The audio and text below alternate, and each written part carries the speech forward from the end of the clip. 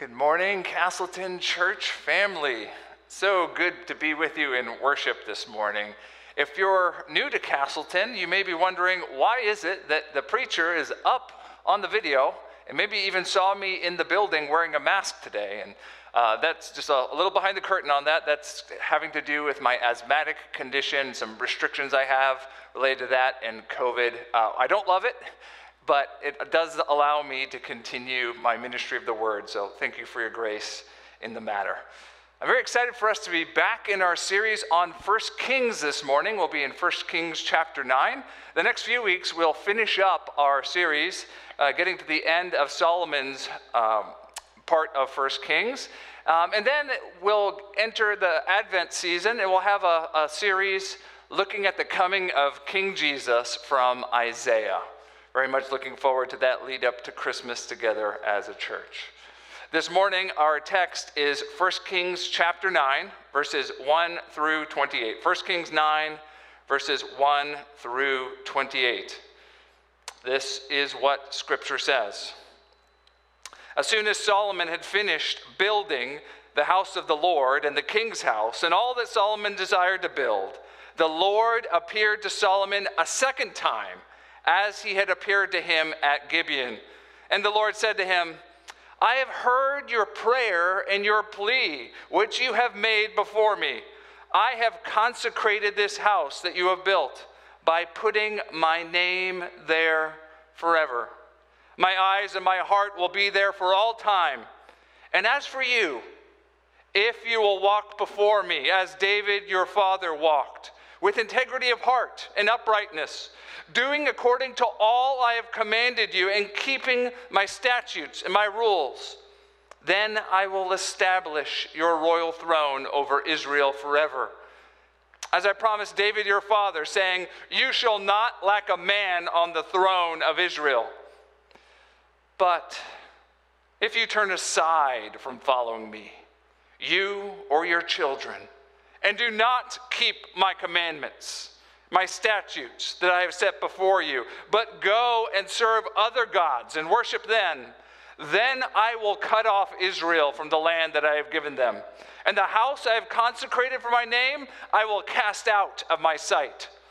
And Israel will become a proverb and a byword among all peoples. And this house will become a heap of ruins. Everyone passing by it will be astonished and will hiss, and they will say, why has the Lord done to this land and to this house? And they will say, because they abandoned the Lord their God, who brought their fathers out of the land of Egypt, and laid hold on other gods, and worshipped them and served them. Therefore, the Lord has brought all this disaster on them. At the end of 20 years in which Solomon had built the two houses, the house of the Lord and the house of the king's house, and Hiram, king of Tyre, had supplied Solomon with cedar and cypress timber and gold as much as he desired, King Solomon gave to Hiram 20 cities in the land of Galilee. But when Hiram came from Tyre to see the cities that Solomon had given him, they did not please him. Therefore he said, what kind of cities are these that you have given me, my brother?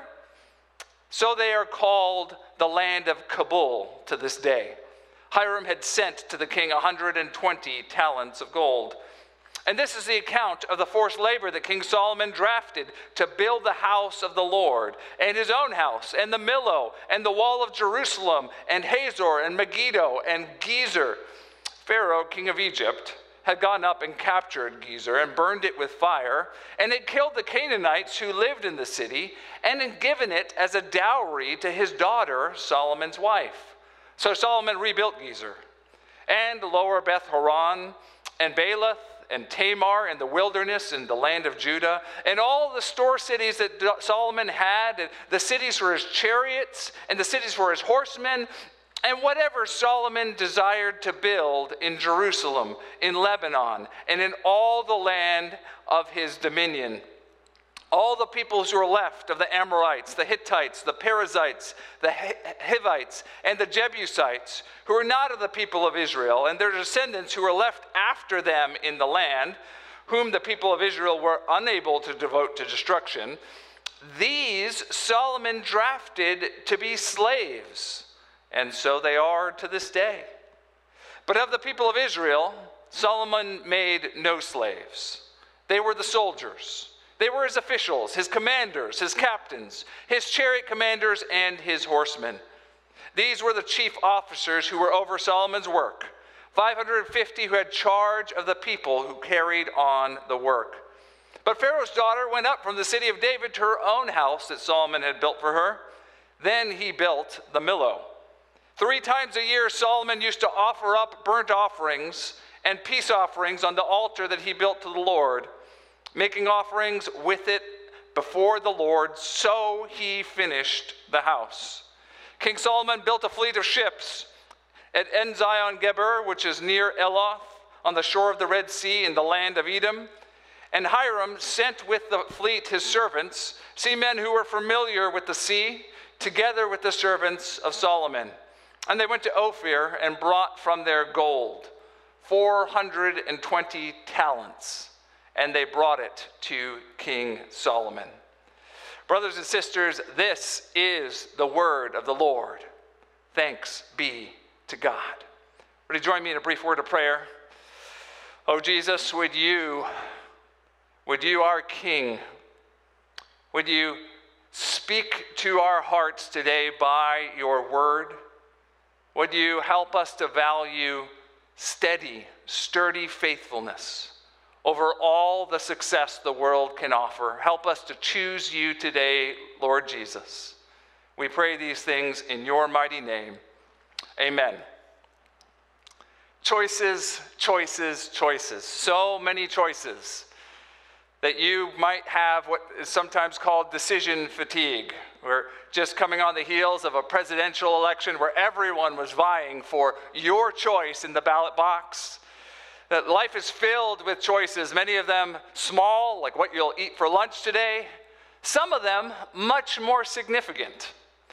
Think about what happened on March the 30th, 1970. A man named Ogden Phillips won a coin flip to be able to choose the offspring of a thoroughbred pair that were sure to produce the next great racing horse. He had a choice of foals, which one he would choose to lead him into racing glory. He recalls that day looking down and seeing one horse that looked knobby-kneed and thin. The other horse looked healthy, a sure thing, certainly one that would have the speed that he would need. He chose that horse, of course, but it turned out his choice would not stand the test of time. The horse he chose, in his own words, well, it couldn't even outrun him. But the other horse, that knobby-kneed thin one, would grow up to be the horse Secretariat, arguably the greatest racehorse that ever lived, a Triple Crown winner. Some choices, only in retrospect you realize just how impactful and important they might be. We have just such a choice in our text this morning. King Solomon is given a choice from God, the second choice that God has given him in this book. And it will be the difference between lasting fruitfulness in his kingdom or ruin and a fall so great it will become legendary. As we look at his fateful choice, we will ourselves learn a lesson, something that all Christians must know. That God wants sturdy, steady faithfulness, not flashy, fleeting success. That we need to be a people marked by faithfulness, not success, to be right in God's eyes. We'll see this as we look through this passage, which is really broken up into 2 sections. First, in verses 1 through 9, we'll see Solomon's second choice. Solomon's second choice. Then in verses 10 through 18, we'll see Solomon's success and splendor. Solomon's success and splendor. Let's begin in verses 1 through 9. Solomon's second choice.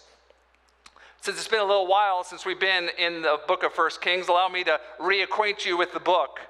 We just finished off a section that ran all the way back to chapter 3. And our passage today in chapter 9 is the bookend that started back then in chapter 3. Maybe you remember that time if you were with us. Through much palace politics and blood sport, Solomon ascended to the throne of his father David. It was not a sure thing, and at many points it looked as if he would end up in the dustbin of history. But just as God promised, Solomon ended up inheriting his father's throne. After the dust had settled and all of his enemies had been dealt with, Solomon then had a meeting with God. It was at a place named Gibeon. He was in the midst of worship, and God showed up and offered Solomon a choice. He said, Solomon, ask anything you want, and I will give it to you. Solomon chose well on that day. He asked God for the wisdom to rule his people well, to govern as king. God was so pleased that Solomon didn't ask for riches or fame or all the things that the worldly kings are after, that he gave Solomon what he asked and so much more. He promised to make him the wisest king that ever lived. And in addition to that, for his glory and fame and wealth to grow and grow and grow. The chapters that follow show as that process happens for Solomon. He uses his God-given wisdom to bring justice to the kingdom, to usher in an era of peace, and then to begin building. He built a palace for himself, a palace for his wife, and then he built the very temple of God. Well, the building of the temple dominates those chapters 3 through 8.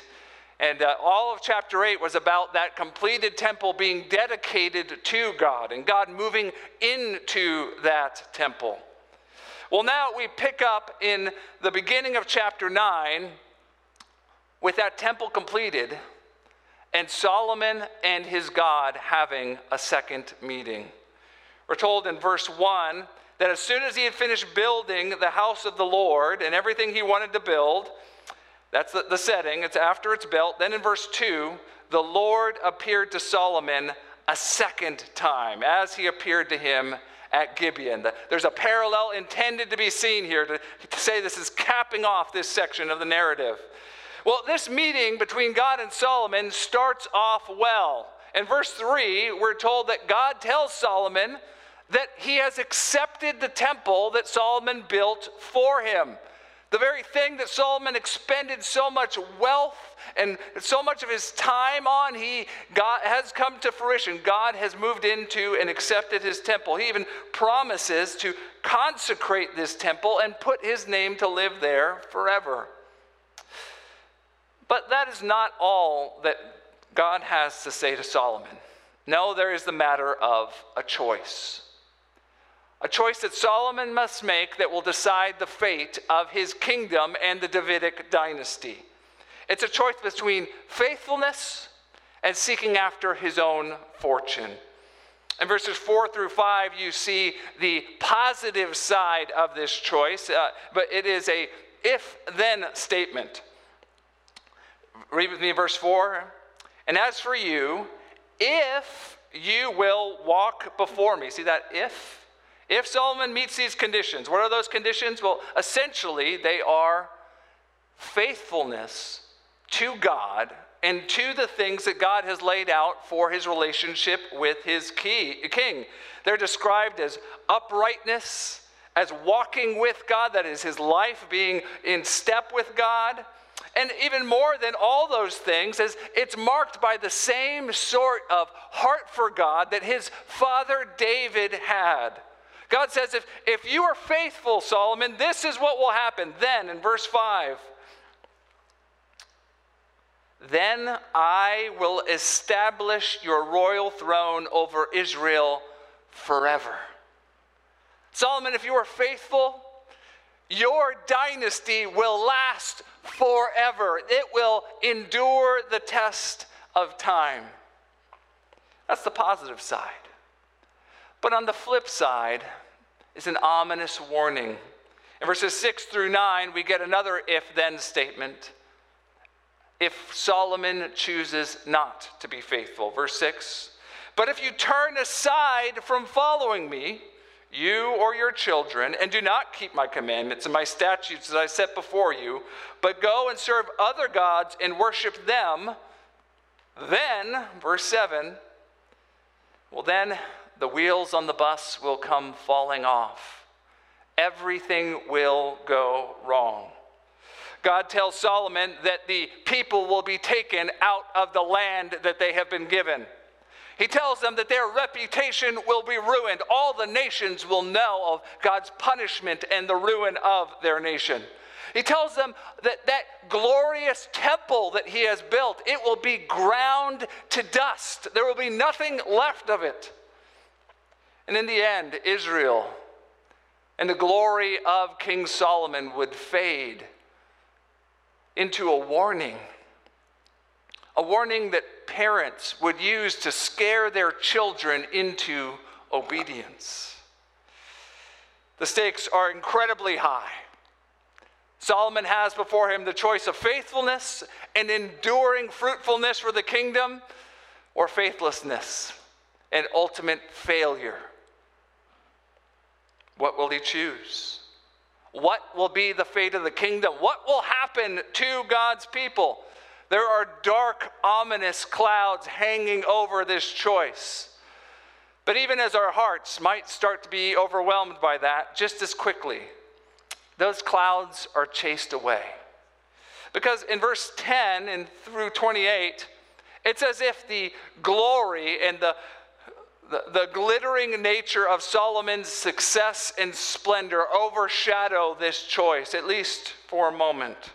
In verses 10 through 28, our attention turns away from Solomon's second choice and turns, at least for a moment, to Solomon's success and his splendor.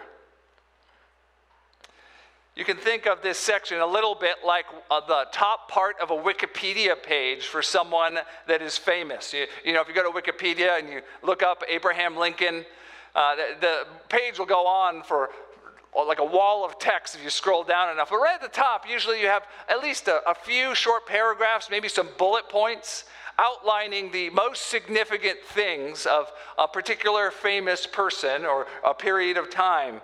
Well, the bullet points that were chosen for Solomon's life must have been difficult to choose because there were many, many things noteworthy about King Solomon's reign.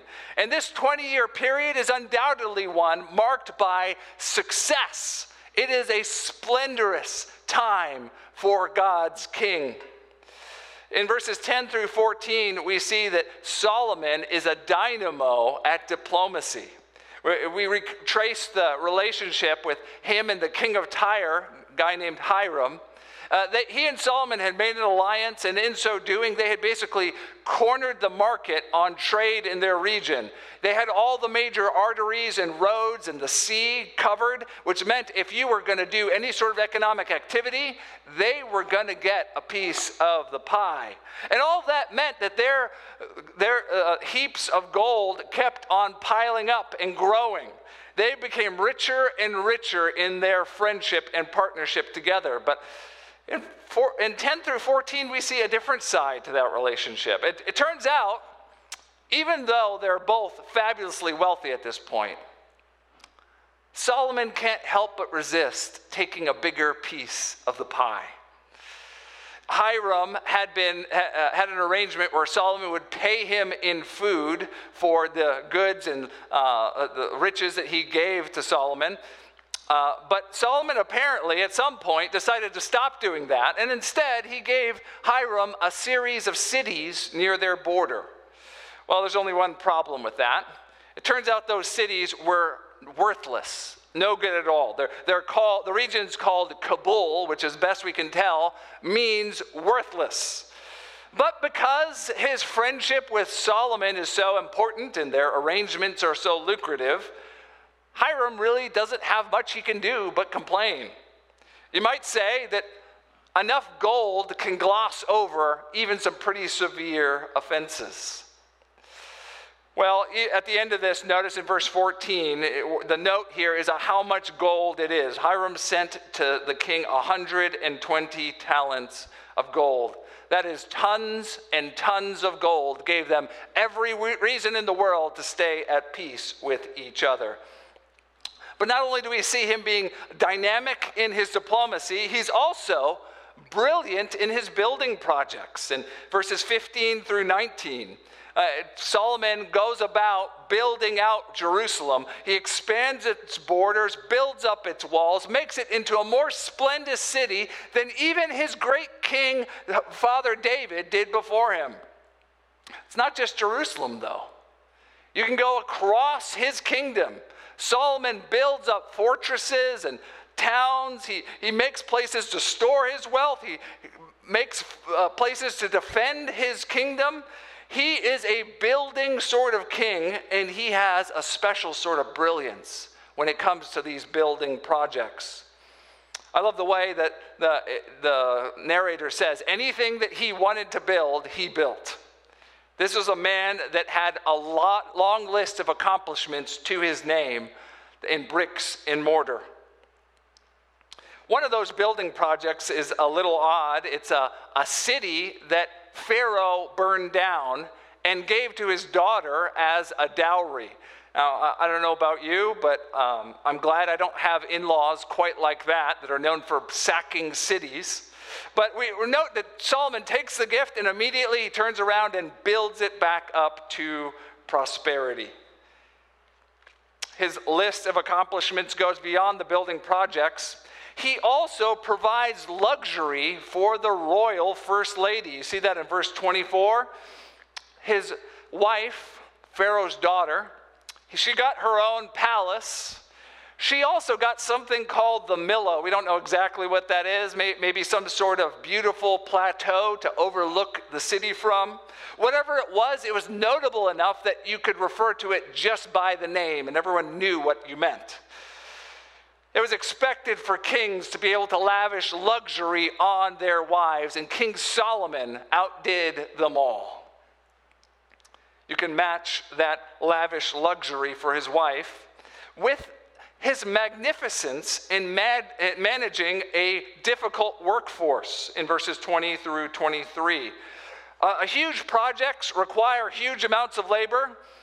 Where did he get that labor? Well, he took all the peoples of the land, that was the conquered peoples that had opposed Israel during the conquest. He took them and he made them into slave labor. Now, he didn't do that for the Israelites. The Israelites had the privilege of serving Solomon through drafted status. There was a requirement upon them to become his servants. Now, I don't think there were many smiles when someone found out they had the great honor of serving in Solomon's building projects. And yet, let's recognize, as unhappy as the Israelites may have been over that, that's nothing compared to what the conquered peoples of the land must have felt. Now, I know today, especially, the idea of using slave labor seems unthinkable to us. We have to be careful not to push back our modern view of things on a text that was written thousands of years ago. Now, to be clear, the text does not commend the practice of slave labor here. It's not saying we should go out and use slaves to accomplish things. But it's also not condemning the practice here. This is not saying this is something Solomon did wrong, although maybe you could make that case from other parts of Scripture. And it's also worth noting that this was expected behavior for kings back then, that if you conquered a land, you were expected to use their people as slaves, or, in worse cases, to kill every one of them to the person. With all that said, this is not the place for us to draw human resource principles from. The point is, this is how Solomon accomplished these huge building projects. The fact that he avoided revolt and managed to keep peace with so much forced labor is an incredible managerial task. You can match that managerial magnificence with his positively pious leadership of the nation. In verse 25, we're told that 3 times a year he led the people in worship. He was in front of the people, leading them in their national worship times. Dr. Paul House thinks that this is very likely a reference to the Festival of Weeks, the Festival of Tabernacles, as well as the Festival of Unleavened Bread. Those would have been festivals that all the Israelites were required to participate in. And at those moments, when they all come together, their pious king was in front of them, leading them in worship to God. You can add to all these things that note in 26 to 28. Solomon was an intrepid importer of goods. He sent the royal navy off to far-off lands to find the riches of the nations, to bring them back to fill his storehouses even further. Once again, you see that relationship with Hiram coming to the forefront. Solomon builds the ships. Hiram provides the sailors and the know-how, and they both end up with heaps and heaps of gold as a result. The picture that is drawn here is one of splendor and success. This is the golden age for God's people and the golden age for their king Solomon. Everything he touches seems to go well.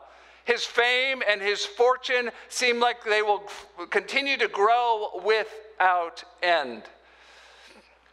And yet, for as bright as this period is, as obvious as his glory and splendor are, you can't help but wonder, might that choice from earlier in the passage, might those dark clouds reappear? Might ominous signs be present that this prosperity won't last? One commentator by the name of Dale Ralph Davis said it this way. He said that verses 1 through 9 tower over verses 10 through 28 like Mount Rushmore looking down upon them. Solomon's choice, it turns out, is far more important than his splendor and his success. And think about the people that originally would have read this book. They were God's people in exile. They were the people that had been torn from their land, had seen that grand temple ground down into dust, and had become that warning story that people told their kids to scare them into obedience. To people like that, Solomon's splendor wouldn't seem so impressive. But Solomon's faithfulness, well, that was a much more important matter. So, brothers and sisters, what should we take from this text that shows us the heights of glory of King Solomon, and yet also reminds us of that ominous choice that will carry us to the end of his eventual fall? Well, let me suggest 3 lines of application for us this morning. The first is that we should aspire to sturdy, steady faithfulness, not flashy, fleeting success. That Christians should know that God values more sturdy, steady faithfulness than flashy, fleeting success. Solomon ultimately would not choose well, as we'll see in chapter 11. He would, in fact, seek his own fame, his own fortune, his own pleasures, and in so doing, abandon his God and bring all of the warnings down upon the head of him and his people. Solomon serves as a warning that success in this world is no guarantee we are right with God. Dr. Phil Ryken said it well. He said, the more we have of what this world has to offer, the easier it is to think we are on the right track, even when we are wandering down the road to idolatry. What really counts in life is not academic success or athletic accomplishments or a bigger bank account or reaching the top of our profession or taking pride in our family, but the spiritual choice we make in our hearts for God or against him. Brothers and sisters, do you realize that your life can be pleasing to God without being a flashy success in the eyes of the world? See, to return to that horse secretariat, I think most Christians living in the time we do have the temptation in our hearts to think that we need to be the prize-winning racehorse to be pleasing to God. That we need to go from one spiritual victory to the next, accomplishing great things that will be remembered for all eternity. But realize that most of the time, Christianity is more like a plodding, slow and steady plow horse. The Christian life very rarely is about speed and sizzle. So much more often it is about day by day, step by step, steady, sturdy steps following Jesus. Jesus himself told us to expect this. John 15:16. He told us we will bear fruit if we're his disciples, but it's a certain type of fruit. He said, "You did not choose me, but I chose you, and appointed you that you should go and bear fruit, and that your fruit should abide." See, brothers and sisters, Jesus is after the sort of Christian life that lasts the test of time. The steady, sturdy obedience that sticks with Jesus no matter what. Not the sizzle and the speed and all the things that seem like they are success in the world's eyes. Students, I wonder this morning, do you feel discouraged because you don't think there's anything particularly noteworthy about your life? Maybe you're not the most popular or the best looking. Maybe you're not the smartest. Maybe you don't have the best clothes in your circle of friends. Maybe you don't have all that many friends altogether. The world would tell you that must mean that your life isn't really worth much. But not in God's eyes. In God's eyes, if you live a life faithful to Jesus, even an unremarkable life faithful to Jesus, well, that is a life that's worth living.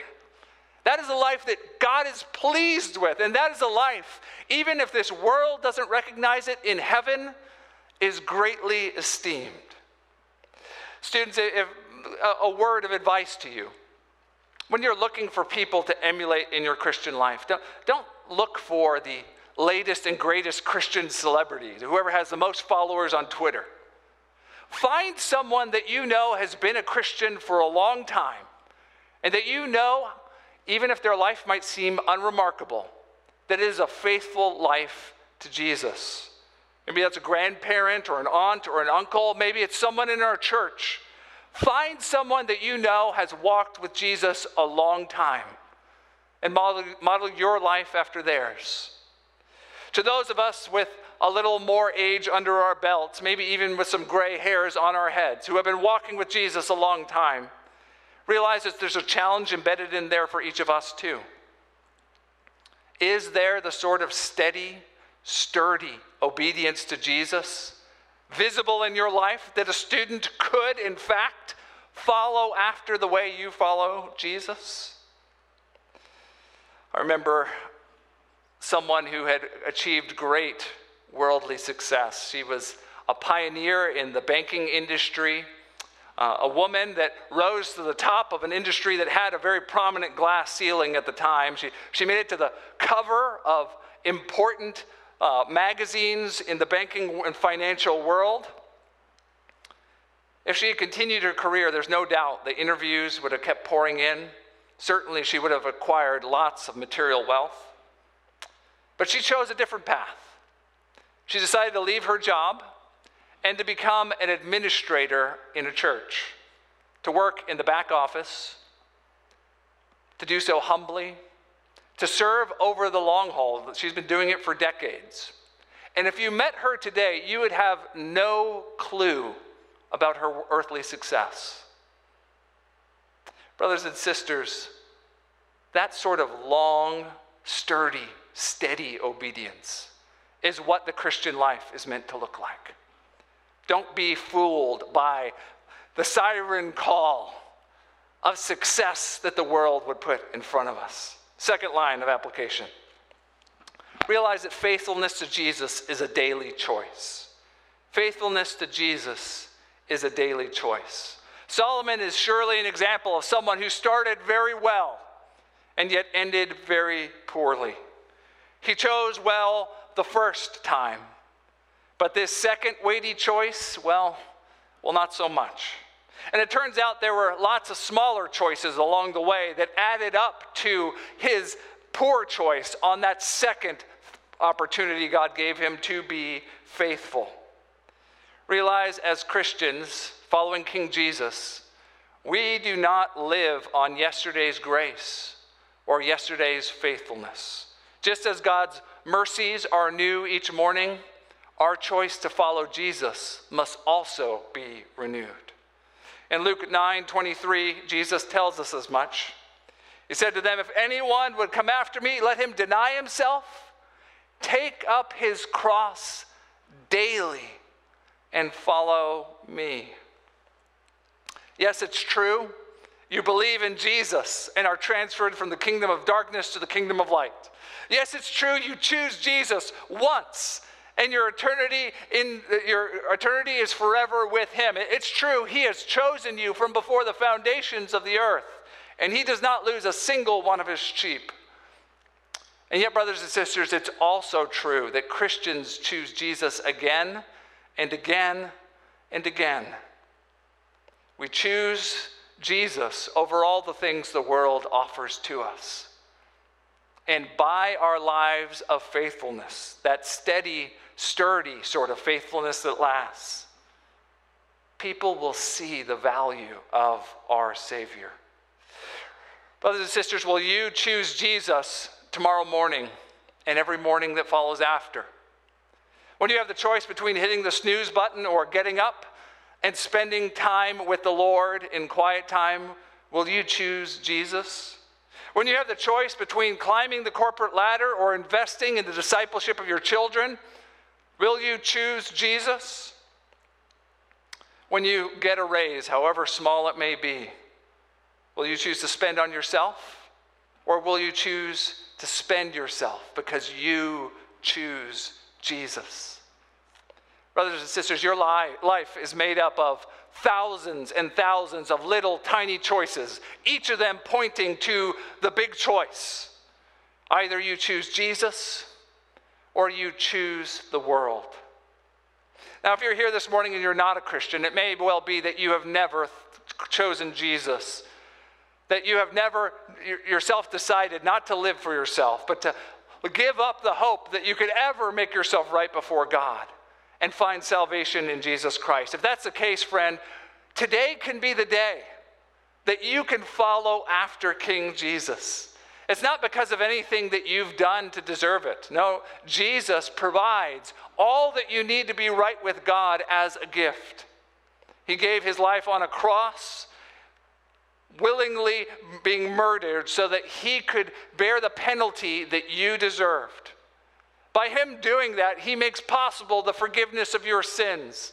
That if you put your trust in him, there is a guarantee that God will wipe away every sin that you have ever committed, that you will forever be right with God. He also offers you on the road to follow him many difficulties. He says it will be a life of dying to your old self.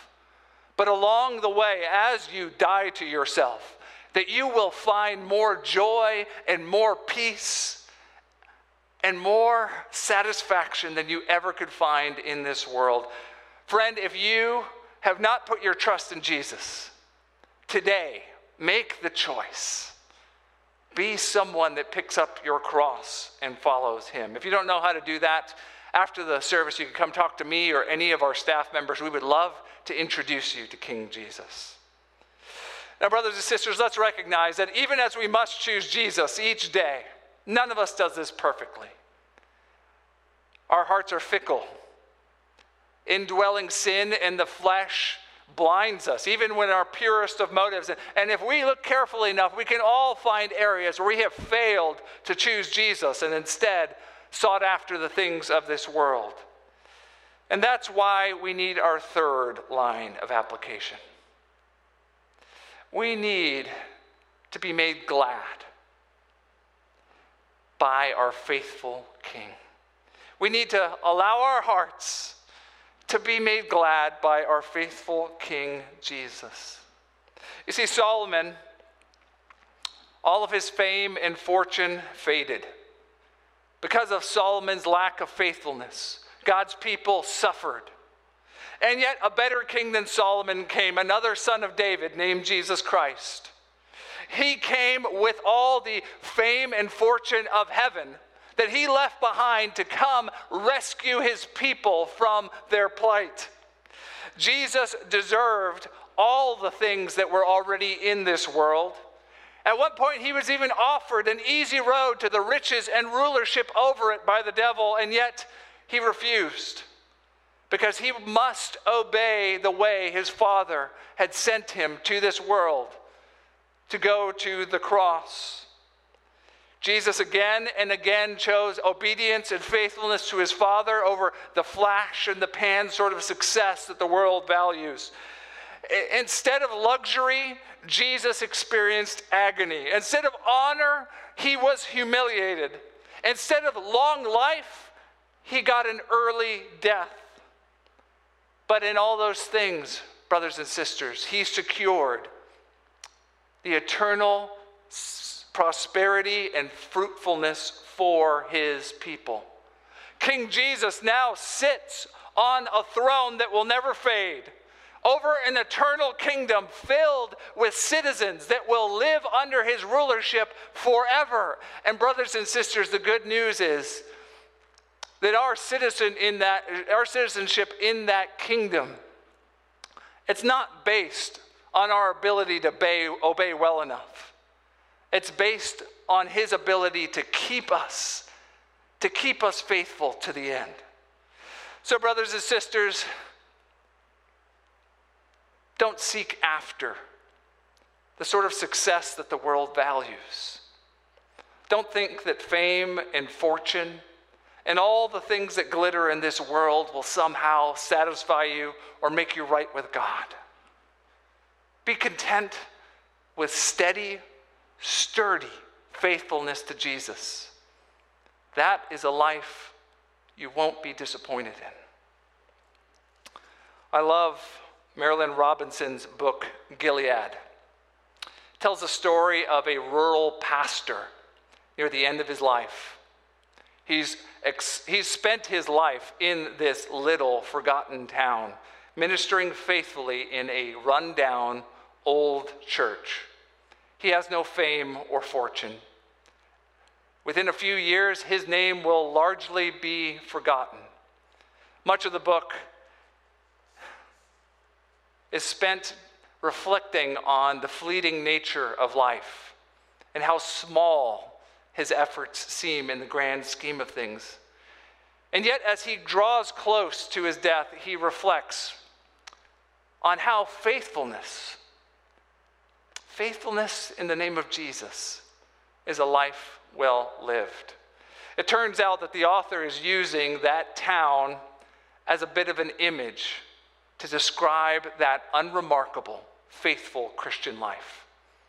Near the end, this is what he says. He says, "To me, it seems rather Christ-like to be as unadorned as this place is, as little regarded.